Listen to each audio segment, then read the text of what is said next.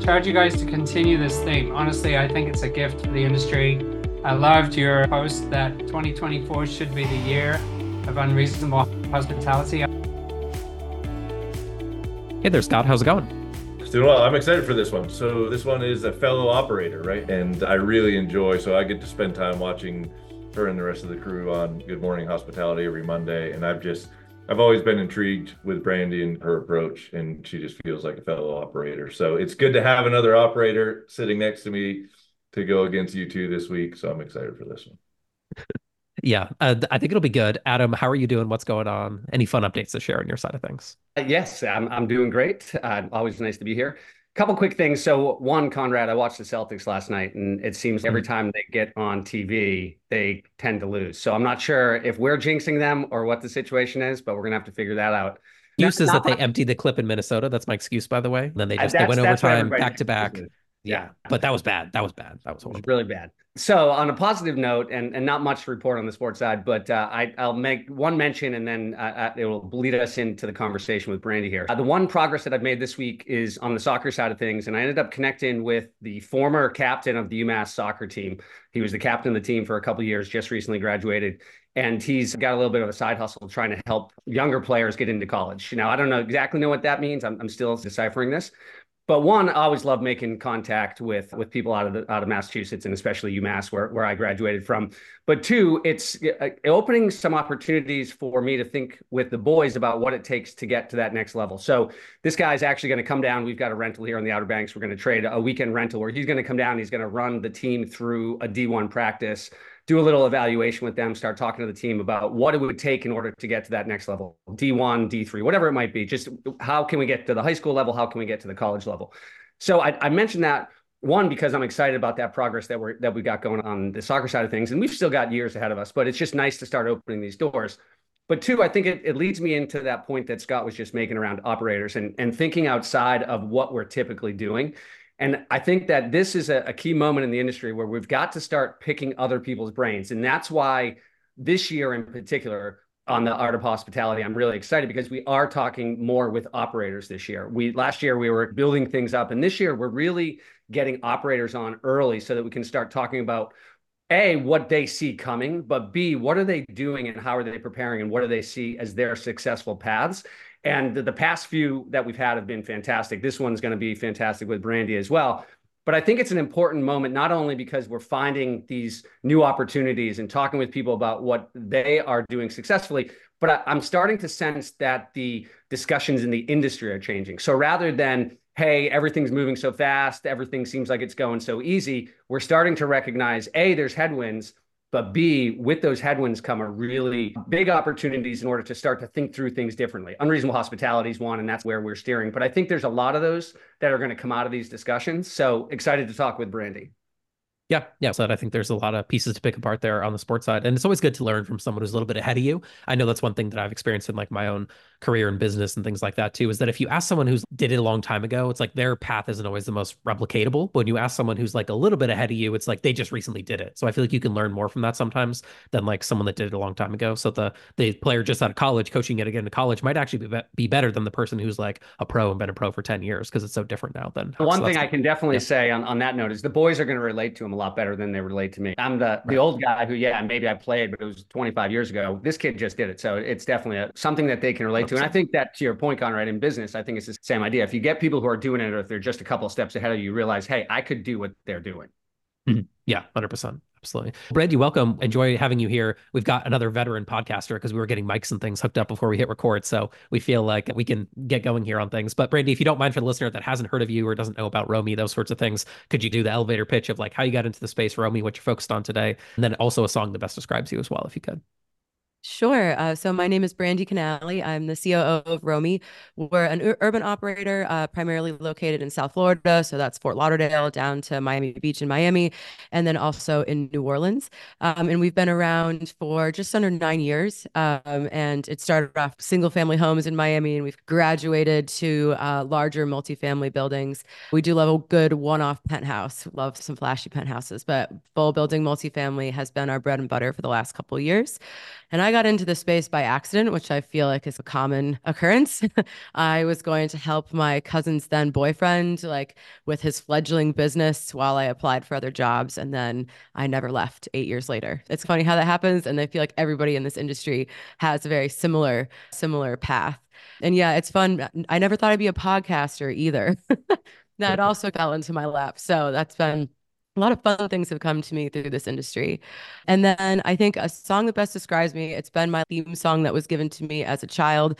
It's Brandy, You're a Fine Girl by The Looking Glass. I feel like that's not super original, but it's been pegged to me since I was a child. So I love that song. Yeah, it's hard not to choose that one.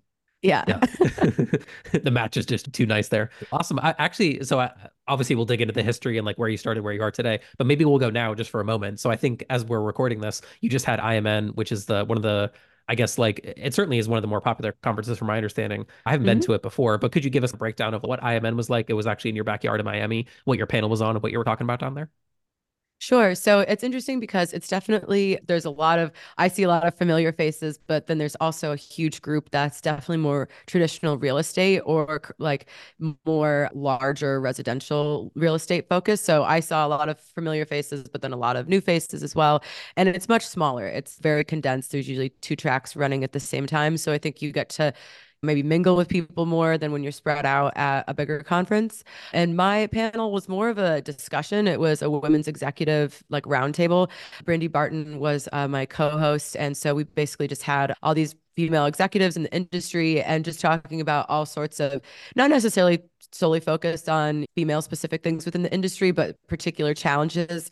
One funny thing that came up was working with your spouse. Like a crazy number of people work with their spouses. And that dynamic I'm like, I think that's wild to me, but I understand how it happens. So that was one thing that really stood out to me from that panel.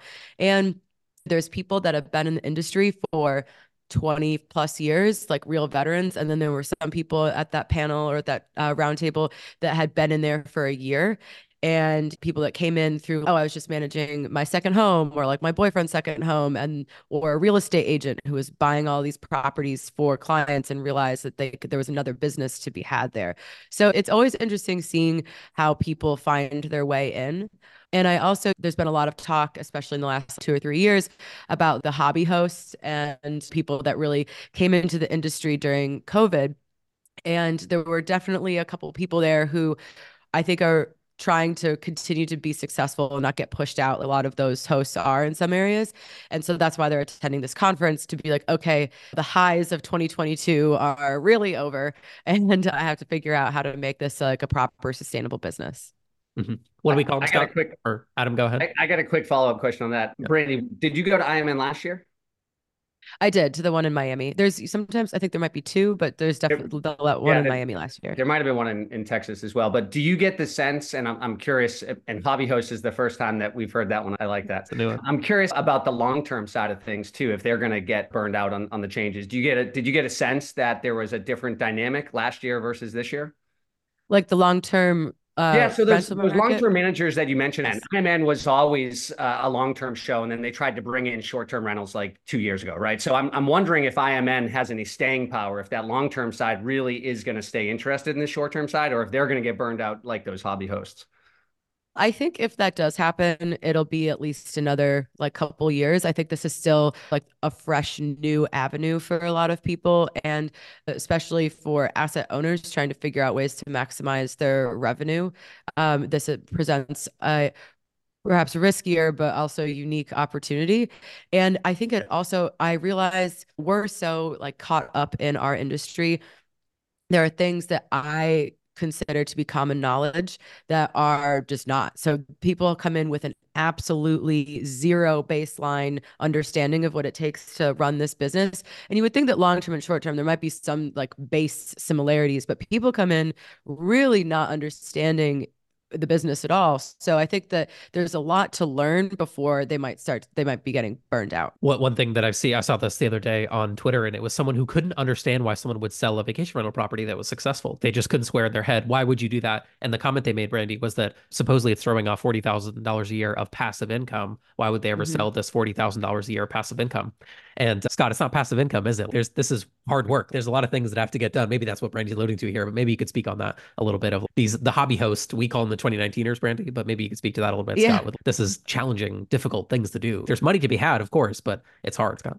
Yeah, I'm not sure that I've had a passive day. Maybe a couple passive hours. Yeah. After lunch, maybe every once in a while. Yeah. This passive income is an interesting concept that I haven't yet been a part of. I don't know about you, Brandy, but that hasn't made it my way.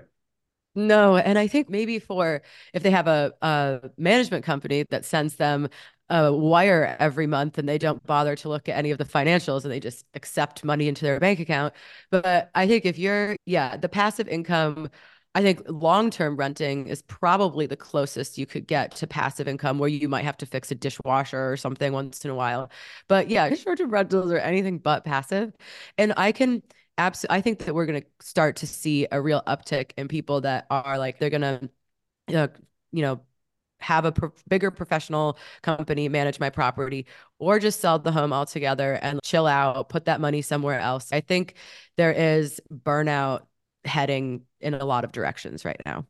Mm-hmm. And I guess maybe that's what I was alluding to there a little bit, right? Is this idea, of course they would, like in my head, I'm like, of course they would sell the house if they're tired with dealing with it. It's better to sell it while it's profitable and doing well than getting to that stage that you're mentioning, Brandy, of burnout. And then maybe you do start to have bad reviews and then you get delisted from Airbnb. And then things can spiral out of control so quickly, right? Even we're ignoring like the market demand and the fact that there may be 55 more rentals in that area than there was 2 years ago. There's a lot of other things to pick apart there. I'm just talking about the day-to-day of like dealing with it. These long-term rental folks that you're talking about, they might have a single tenant for 5 years. That's not an insane but certainly for a year or two is very common. So they deal with one person, one point of contact for 24 straight months during 24 months of a vacation rental. I mean, you tell me, Scott, how many people might you deal with in a pretty busy, popular vacation rental in 24 months? Hundreds, if not more. Yeah. And not to mention all the other people that you need to help make that happen.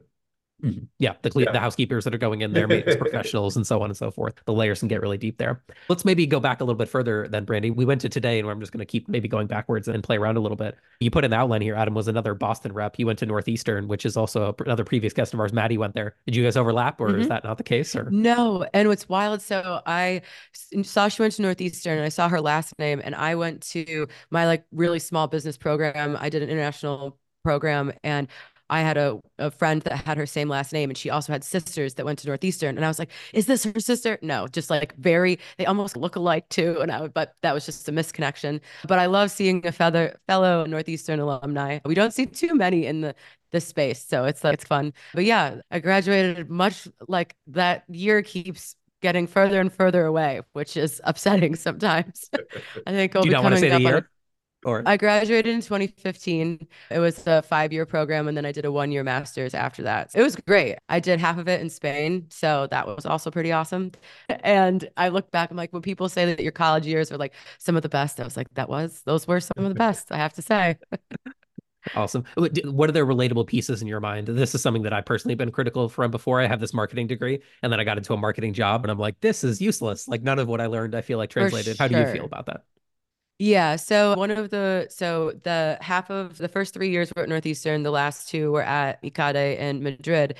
And I say pretty much all of those classes were not applicable because I was taking a lot of Spanish accounting, Spanish tax law, like all stuff that like irrelevant to doing business in the United States. But it really taught me like those 2 years were so incredibly hard because I was doing those classes in Spanish. I had to write a thesis in Spanish, and I actually wrote that thesis on Airbnb and like changes in consumer behavior. So that weirdly became applicable. I didn't think of all the things that would be it, but it really, I think rather than, oh, I learned this one theory in this class and now it applies to my life, it was more like the skills of how to really put your head down and work like when things are really difficult. Like that, especially those last 2 years, really kicked my butt and taught me how to work really hard. Speaking Spanish has been really helpful in Miami in particular, although my Spanish has deteriorated pretty significantly, but I can still speak, just I sound pretty terrible. And also like Spain Spanish isn't the same as like Cuban Spanish either, right? Like no, there's lots of different friends of mine that are native Spanish speakers have said that like when they first met me when I moved to Miami, I had a little tint of a Spanish accent and now you sound super white. I was like, yep, that makes sense. Yeah, that tracks properly.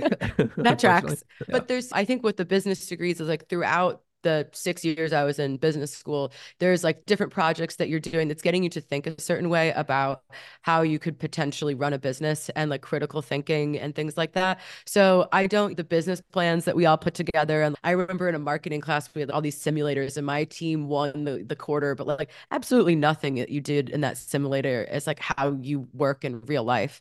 And I remember thinking you were going to have to present, like when I first started off, really trying to do detailed presentations or wanting to research a lot of stuff. And that's not how the real world works. I remember presenting to a landlord economic facts and blah, blah, blah when we were trying to get one of our first buildings, and they don't care at all. It was a really humbling experience when you're like, oh, with me and my degrees, we're going to educate you on why you should pick us or whatever. And I was very wrong.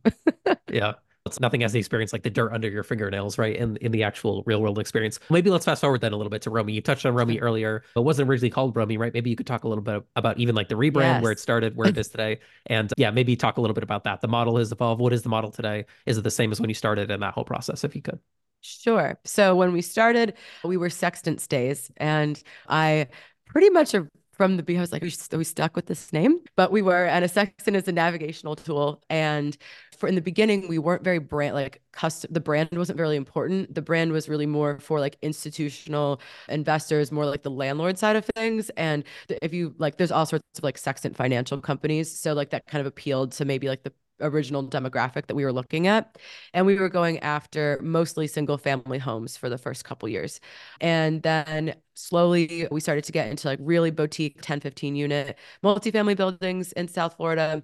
And up until the beginning of 2020, we had about 60-ish units that were a combination of those like smaller boutique buildings and single family homes. And then with the pandemic, weirdly enough, we had just received a tranche of like seed funding. And so we were able to take over the contracts for a bunch of Stay Alfred, Domio, and Lyric buildings and a Sonder building.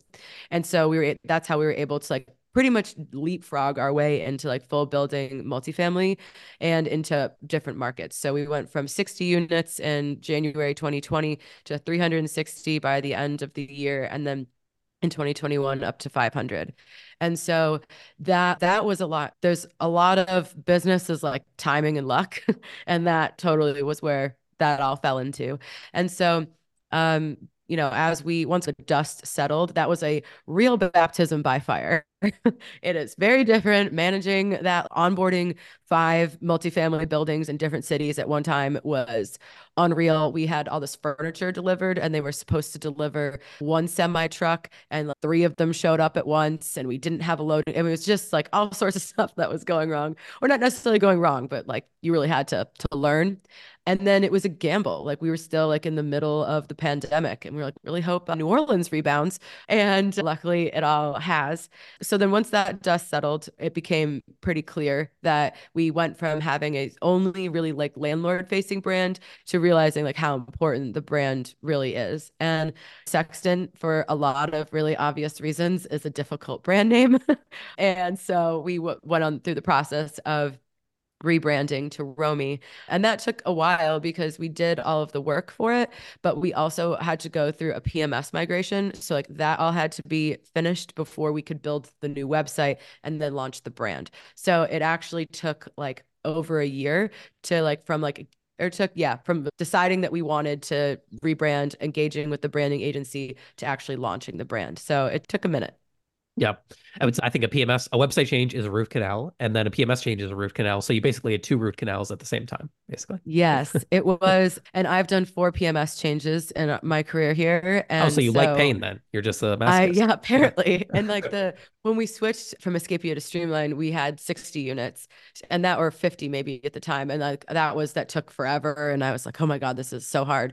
And then when we switched from Streamline to Guesty, we had 500 units. And it was a level of complexity that I was like, oh, wow, this has gotten much. So yeah, it felt like just constant root canals for a year, but I'm really happy with how everything has panned out. And the power of having good brand. I think that this is a common topic. There isn't a real household name in our industry. Someone might have known that they stayed at a Vacasa maybe, but there isn't really one. And there isn't like a Marriott of the industry, but there still is the importance of of your personal brand with your guests. And we even noticed that like right after the switch, we started seeing an uptick in people writing the name in the reviews. Like I had a great time with the Romy team before, like people didn't really want to write out sextant. They might not know how to spell it, especially if we had a lot of Latin American guests, which we do in Miami. Like it just was a difficult name. And then right afterwards, we could see improvement in guest engagement with the brand. Yeah, I have some LinkedIn stuff that I always schedule out in advance. And one post that's coming up soon is, and I need to redo this study, but there was a study a little while ago, and I've referenced some other studies in the post that a lot of people just forget 30 days later everything about the business that they did business with 30 days ago. So 30 days after your stay, even in a hotel, you forget the exact name of it, you forget the location, this and that. So you have to make like a concerted effort on the marketing side. And like with a rebrand, like you made a concerted effort on just like the pronounceability, what it's called the radio test, right? Could someone hear that name and then go and find that brand easier? And what you did, I think, was smarter. Not only do you chop down a word, but it just rolls off the tongue a little bit easier. And then the new branding is fun. Like obviously we had a chance to work together in some of the little pieces when you were launching on the SEO side. And I was just looking at it the whole time and I was like a smile on my face. This just looks cooler. Like it had a different vibe to it. But we talked about marketing, we talked about tech. So I'm contractually obligated to tap in Adam here. Yeah, Adam, what's your kind of perspective on going through these rebrand processes, the root canal that is multiple PMS changes, and where do you see how Brandy's landed today with their current stack and how things are working there? Hats off to you, Brandon, because obviously those two root canals are painful, but then throw a rebrand on top of it. And it's absolutely insane to try to bring all of those together at one time. So congrats. And to have the marketing guys say how good it is. Kudos to you guys for pulling that off. That's fantastic. I appreciate a couple things that you talked about there. One, going back to the school side of things, I think that your point about hard work and learning how to do hard things, I think is exceptionally important. And then I also think that the side of talking about how school, that and specifically business school, I did it in law school for a year, but I think it's the same sort of concept. It's about them teaching you how to think through things differently, and you come out differently on the other side. So I think the hard work is important, but also when you are forced to think differently, I think there's a lot of value in that. The other thing that I pull out of that discussion was the timing. To think that you guys got that seed funding at the time where Stay Alfred was just shutting their doors overnight, because that was the exact opposite, right? Stay Alfred had gotten their money early on and they were trying to ride things for the longer haul. As soon as they had that opportunity, they had to shut their doors. Now, you guys were able to pick that back up, which is awesome. And I think we'll get to this, Conrad, and I'll touch on tech in a second, because I do think there's value in touching on there. But the other one who we've got to mention when we talk about a story like that is Front Desk, because Front Desk did the same thing. They picked up a whole bunch of Stay Alfred and some of these other companies as they went down. So I'm very curious about where that difference is, and maybe tech's part of it. And it could be, because I talked with Jesse and the guys at Front Desk, and they were really trying to build a lot of their stuff in-house. Whereas to your point, Brandy, you've jumped around and you tried a couple different PMSs. You and I talked when you were looking at Breezeway, and we worked together when you were implementing Breezeway. So how do you guys think about your tech stack at Romy? Is this something where you see the value of trying to stay with tech that's coming off the shelf versus building it? Is there a combination of buy and build? How are you guys thinking about it? I think for the mid future, we are absolutely not going to build anything. That is such an expensive endeavor. And I understand that like for fundraising, especially if you're going like the VC route, like having some sort of proprietary tech is essential for that process. But we would have to dedicate such a huge amount of resources to building out that team. And I haven't really heard of anyone doing it totally successfully. And so I think that right now, no software does exactly what you want it to do. Like, regardless of who you switch to, you're probably having a trade-off of something that you liked with the old system, but then you're not going to get with the new system. But that pain is worth not spending probably millions of dollars on building your own tech. I remember when we first started, I had a conversation with a guy from Vacasa, and he was like, my one piece of advice is don't build your own tech. Because I think they just built their own accounting program. And we have, I think, over 10 Stay Alfred employees that work for us now. And they were like, they spent $1 million building the software. It really didn't work that well. And so if these larger operators who had way more funding than we do and dedicated teams really struggled with that, like, why would we go down that road now? Now, in the future, if everything aligns, for sure, that's something that we do. But I think that's not where our core competencies lie. I'm a that big makes fan a lot of of sense. And I think if you pull back the curtain a little bit, and hindsight's always 2020, but if you think about the companies that we're talking about, Front Desk, Stay Alfred, that was where they put their focus, is how are we going to build this tech internally versus buying it? And as you look back on that, could be one of the very stark differences between what you guys are doing and where they both ended up. Yeah, and I think that it makes a lot of sense because their investors are saying these are the like you're getting, it's not just the leadership team at those companies deciding that. It's a lot of the investor input and what do they need to do to secure another round of funding or a bridge loan or whatever it is. And it is usually that tech component. That's also why a lot of people executed really poor deals in terms of like their real estate that they were signing because there was a pressure to add pins in the map. And those are not always decisions that you get to control. So I definitely have like a lot of sympathy for those decisions because there's for a while the name of the game was like grow at all costs, and then immediately it like switched to profitability, and you can't like move that cruise ship that fast. And there's also just like I don't think anyone on our team is like exceptionally like techie and wants to build all of that. And for any kind of those like really high end specialty skilled, maybe like data engineering needs or things like that, we have like specific contractors that we work with that can build us this one thing that we need, but it's not a whole system. Mm-hmm. Yeah, Connor, I want to tease out one thing, and then I'll throw it back to you. Brandy mentioned something really important there, something that happened over the last few years with the private equity and the VC money that came in. The money that was coming in, as Brandy mentioned, was to figure out how can we grow this and then flip it into something else, similar to the way that house flippers did for a number of years around 2008. So that money that came in was driving a lot of the decisions of those companies, to Brandy's point. And it wasn't because we are going to become the best vacation rental software product, whatever it is. It was, how can we demonstrate that we made this growth so that we can flip this to the next guy? And it's going to be his job of making this the best company that can be. So we're in the stage where we've got a lot of this money that came in, they push this growth, and now the entire industry, because it's not only the vendor side, a lot of it happened on the operator side as well. Now you've got this entire industry that has a lot of this invested capital, but they're trying to figure out either one, how do we flip it, or two, how do we turn this into the right company that it should be? Neither one of those is easy. So it's a really critical time in the industry. Mm-hmm. Yeah, 100%. Yeah. One thing I was going to go Scott's direction asking this question. A lot of these different companies here also shut down. I don't know, Brandy, if you saw that. Yeah. I dug into that one. I was most curious about that one because I thought their idea was sound. Like I liked the idea of what they were doing. And then once you actually broke it down in a spreadsheet, my goodness, the fees and things they were layering on and the actual end thing that they were buying was just so disparate. It was mind-boggling. But one thing they did, Scott, is they didn't have any density. I don't know if you poked around that or researched it, but they bought 18 different homes in basically 16 different markets. They had some that were nearby. But Scott, the pain and difficulty it is to set up operations in all these different markets because of TAN and the progress there. So I guess I was just curious of like your perspective of these kind of old master lease companies, some of which have gone out of business and unfortunately seem to still be going out of business, of doing operations in 10 different locations, 20 different locations. Maybe you could speak to that a little bit because you've done that with TAN and how you've set it up. Yeah, it's interesting. And for 2-3 years, the pressure was be a tech company, right? So everyone was trying to find some way to call themselves a tech company, right? Because when the cash came, you were going to get the tech multiple. And I think the other one was growth, right? And it wasn't necessarily growth as in units. Some people were looking at growth in units, but there was a lot of people looking at how many new markets are you in? And from our standpoint, it all depends, right, on what you're trying to do. With Romy and Brandy, I'm sure the number's bigger than ours. But for us, TAN won't go into a new market, especially if we're going to handle it ourselves. I've got to have at least 4 units to start, right? I'm not starting with one. I'm not starting because I need to at least attract attention for the people that I'm going to need help from, right? A cleaner, a maintenance person.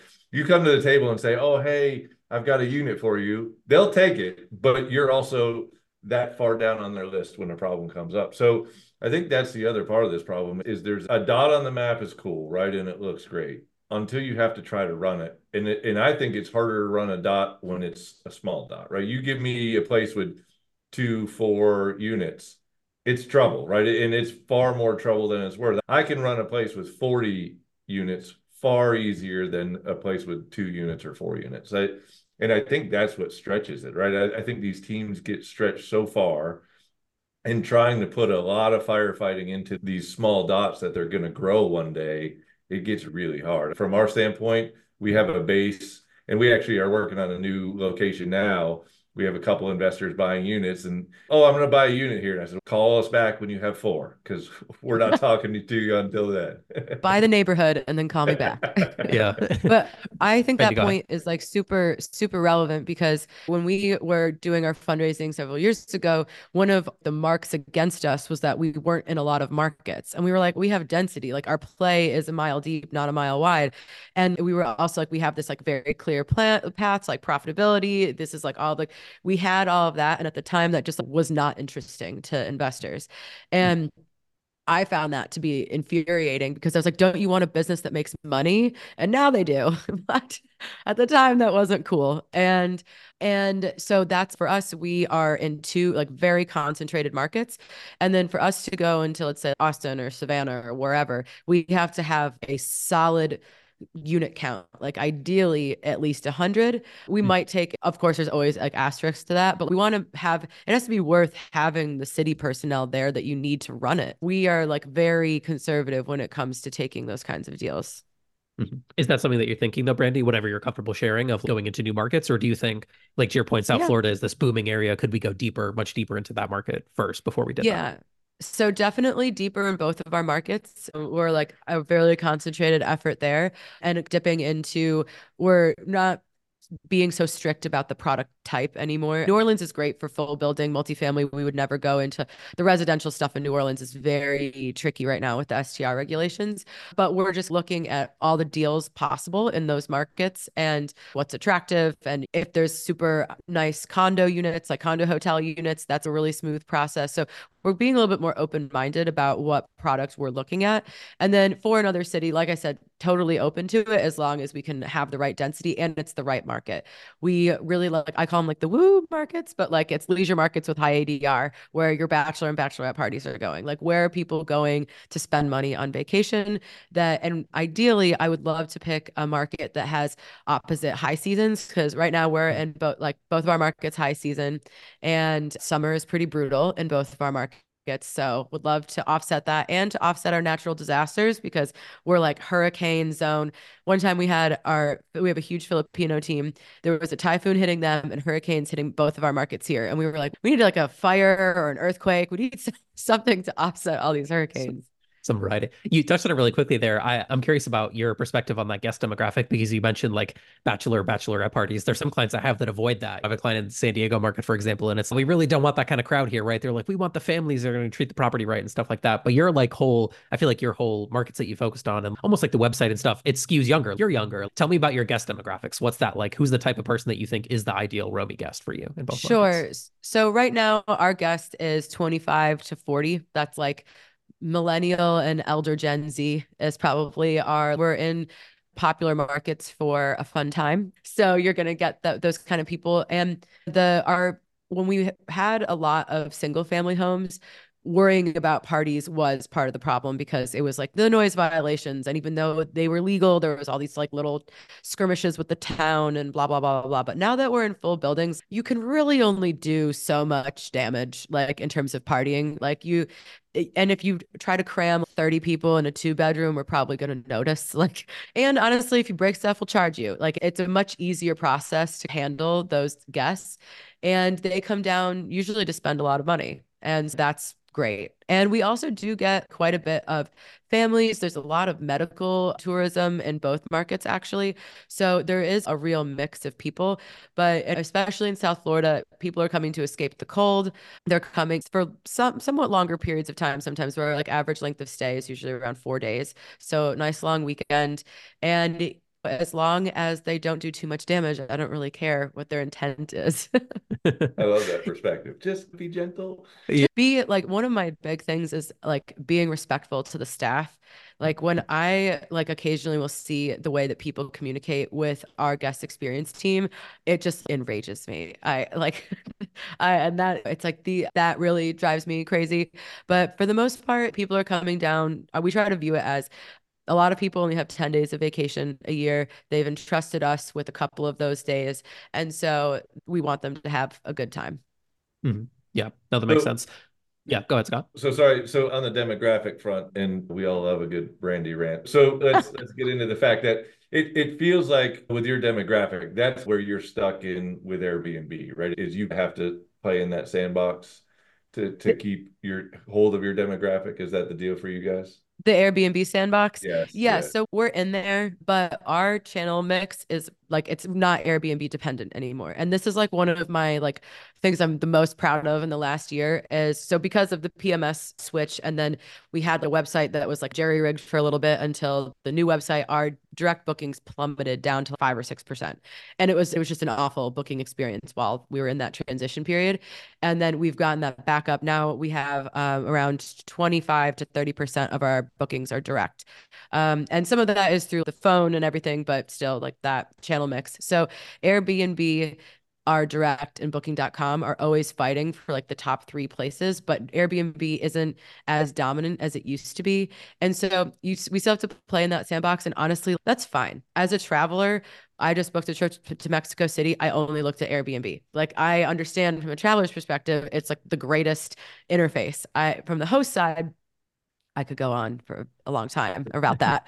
But so we play in that sandbox, but we also are making concerted efforts to not be dependent on that because as soon as they make a change, you are totally impacted by that. And I think as experts in our industry, we all see like the changes that they're making are not favoring the professional host. So you just have to be prepared for for Airbnb to potentially become a smaller part of your channel mix. Mm-hmm. Yeah. No, that makes a lot of sense. We touched on a few things there about like, the people in the properties. I guess I'm curious your approach to hospitality. You mentioned you had this like kind of guest care team, and what is like the Romy approach to we're using tech, we're using people, we're doing special things for the guests. Oh, on here we always like talk about hospitality and kind of that experience that people have. What's your perspective on what that should look like when someone stays in one of your properties? Sure. I think this is something that I really kind of battle with internally sometimes because so I had read last year The Unreasonable Hospitality and look at all these amazing things that they were able to do at 11 Madison Park.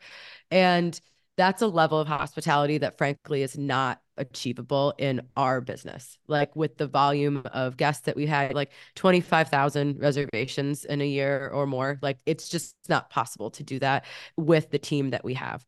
But what we try to do is provide for any sort of messaging or phone experience. Our team is super lovely, very polite. If we know that is like a special event or something like that, and we have the bandwidth to, we might get like a bottle of champagne or something like that. And there are our model is not very person heavy on the properties, especially in Florida, because we have a lot of buildings here. But one thing we were able to do in New Orleans is we trained our maintenance technicians to also be front desk agents. And they have dominion over one or two buildings.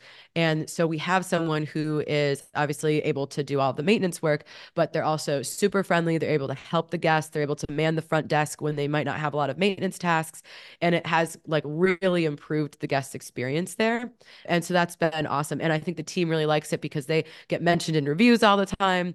And we have a self-service wine bar and liquor bar in one of our buildings in New Orleans. And our front desk maintenance tech, Lance, has been like, we gave him it as his project to get that up and running so he can, if something goes wrong, he can give a gift card to the machine to someone or people can come and buy them. We'll throw like little happy hours sometimes. And so we have a dream of replicating things like that across the portfolio, but it's great to see that at least in one building. I think providing a good experience, like a clean room, an easy check-in process, making sure that experience is seamless is something that we really strive for. And then as I think we haven't really touched upon it yet, but like the last year and the coming year are difficult for a lot of people in the industry. So we want to make sure that we're using our people's time as efficiently as possible within what our business model is capable of. Mm-hmm. Scott, I don't think we've heard of that idea of cross training, although we've talked about that idea before. I guess I'm curious your reaction to that. Like the combo, we got a front maintenance technician and a front desk personnel in one wrapped into one individual.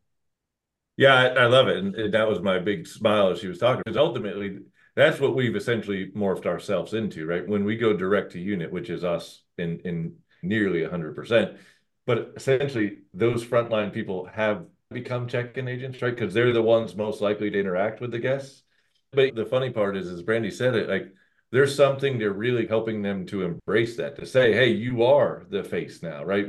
When you interact with them, know that you're the one that they're going to see, right? They're not seeing anyone else. So I really think it puts a different perspective on what we've said. Brandy, what we've said for a while is the cleaners and the maintenance folks are the ones now interacting with guests far more than anyone. And that's just been, hey, well, you're there, right, engaged. But if you really spun that a little bit, like you guys have done, again, we're not going to check them in, but ultimately take that persona and say, hey, you're, greet them, welcome them, right? And give that front desk experience when you interact with them. I think there's something real to that. Because listen, we're never going back to check in, right? I've heard some people bouncing that around. We're never going back to it. We're going to stay remote. But I do the touch, right? And I do, like you're saying, Brandy, I love when everyone gets excited because they were named in a survey. I think it makes it special for them, and it cultivates them wanting to go out and see how many more times they can get mentioned.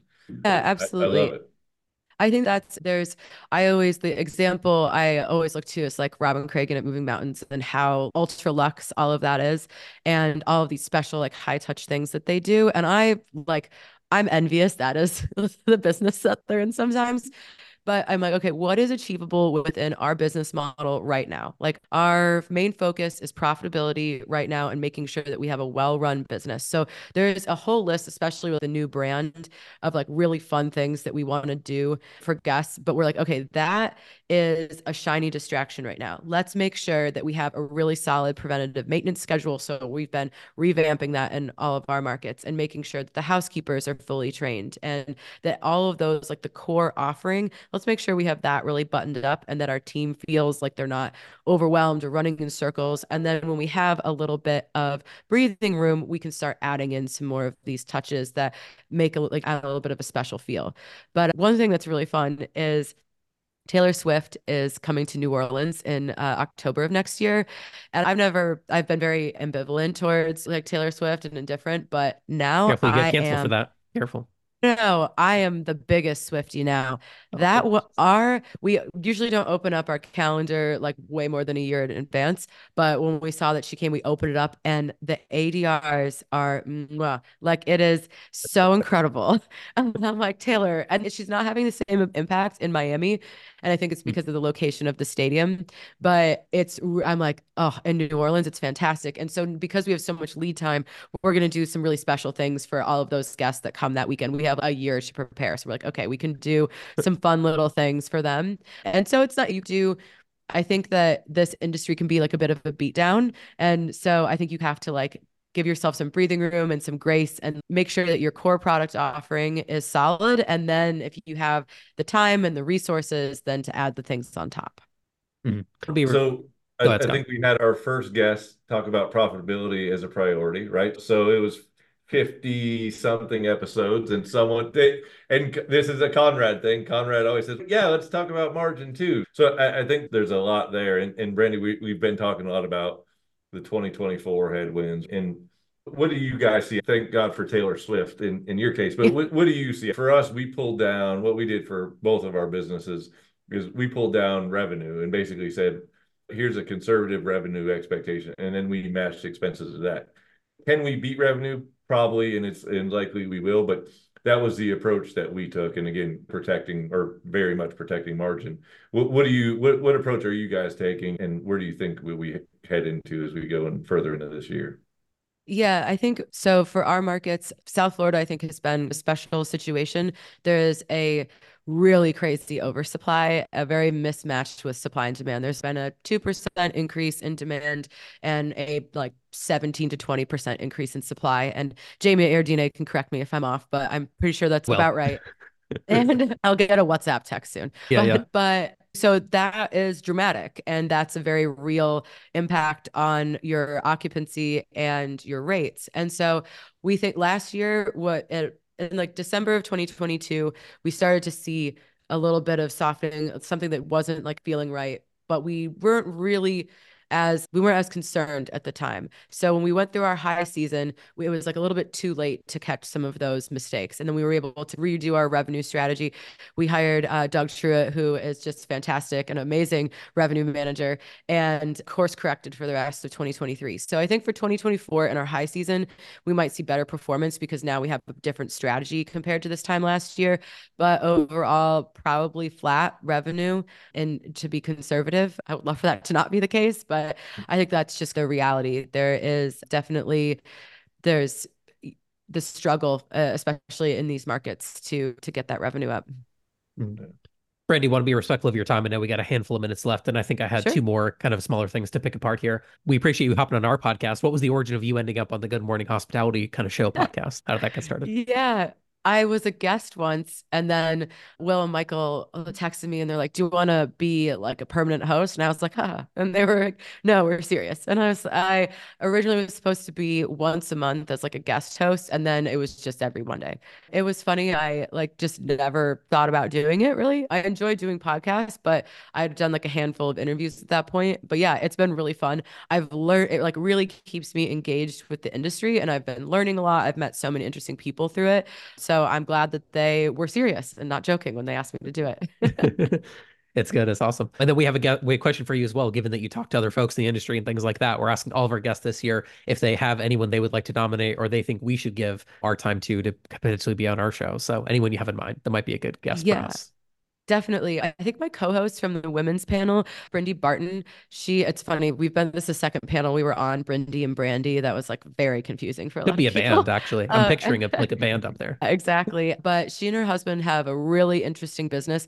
Their homes in Orlando are like super tricked out with like very themed, like very extravagant. They were in Forbes and things like that. And they have just a really interesting business. So I think she would be a great person to have on the podcast. Phenomenal. If we get an intro, I think we could definitely make that happen if she wants to. I would be happy to. Awesome. Adam, anything else we should do before we let Randy go? I know we got a few minutes left to put a bow on this one. Yeah, we got a couple minutes left. So I want to peel back the onion a little bit. This is, again, one of those opportunities to have an operator on here that touches on some real discussion. And I think that Scott brought it up by saying profitability. And to Brandy's point, you've got to figure out what your business model is and where that profitability is going to be, especially coming into 24. But the other thing I want to mention is that there's a lot of talk about unreasonable hospitality, and we do a lot of it on this podcast. It's starting to spread throughout the industry, and everybody's picking it up and talking about it. The reality is that very few are going to execute at the level that is in that book. So to Brandy's point, you've got to look at your business model and figure out where you can tighten things up so that you can have a phenomenal service. Just the basic service, the basic level of expectations has to be met. That's that first level of hospitality. Then you can start thinking about some of those other special things that you can do for people and starting to build out those processes. But I think that for us as an industry to continue to push that message, and we had Robin on as our first guest this year, and if we all hold that to the example, I think it's going to be hard for us to reach, right? He's got a different clientele. He's got a different business model. He's got a different level of homes. That's not the majority of this industry. So I'm a huge fan of unreasonable hospitality. I'm a huge fan of us trying to implement it and all of us thinking in that way.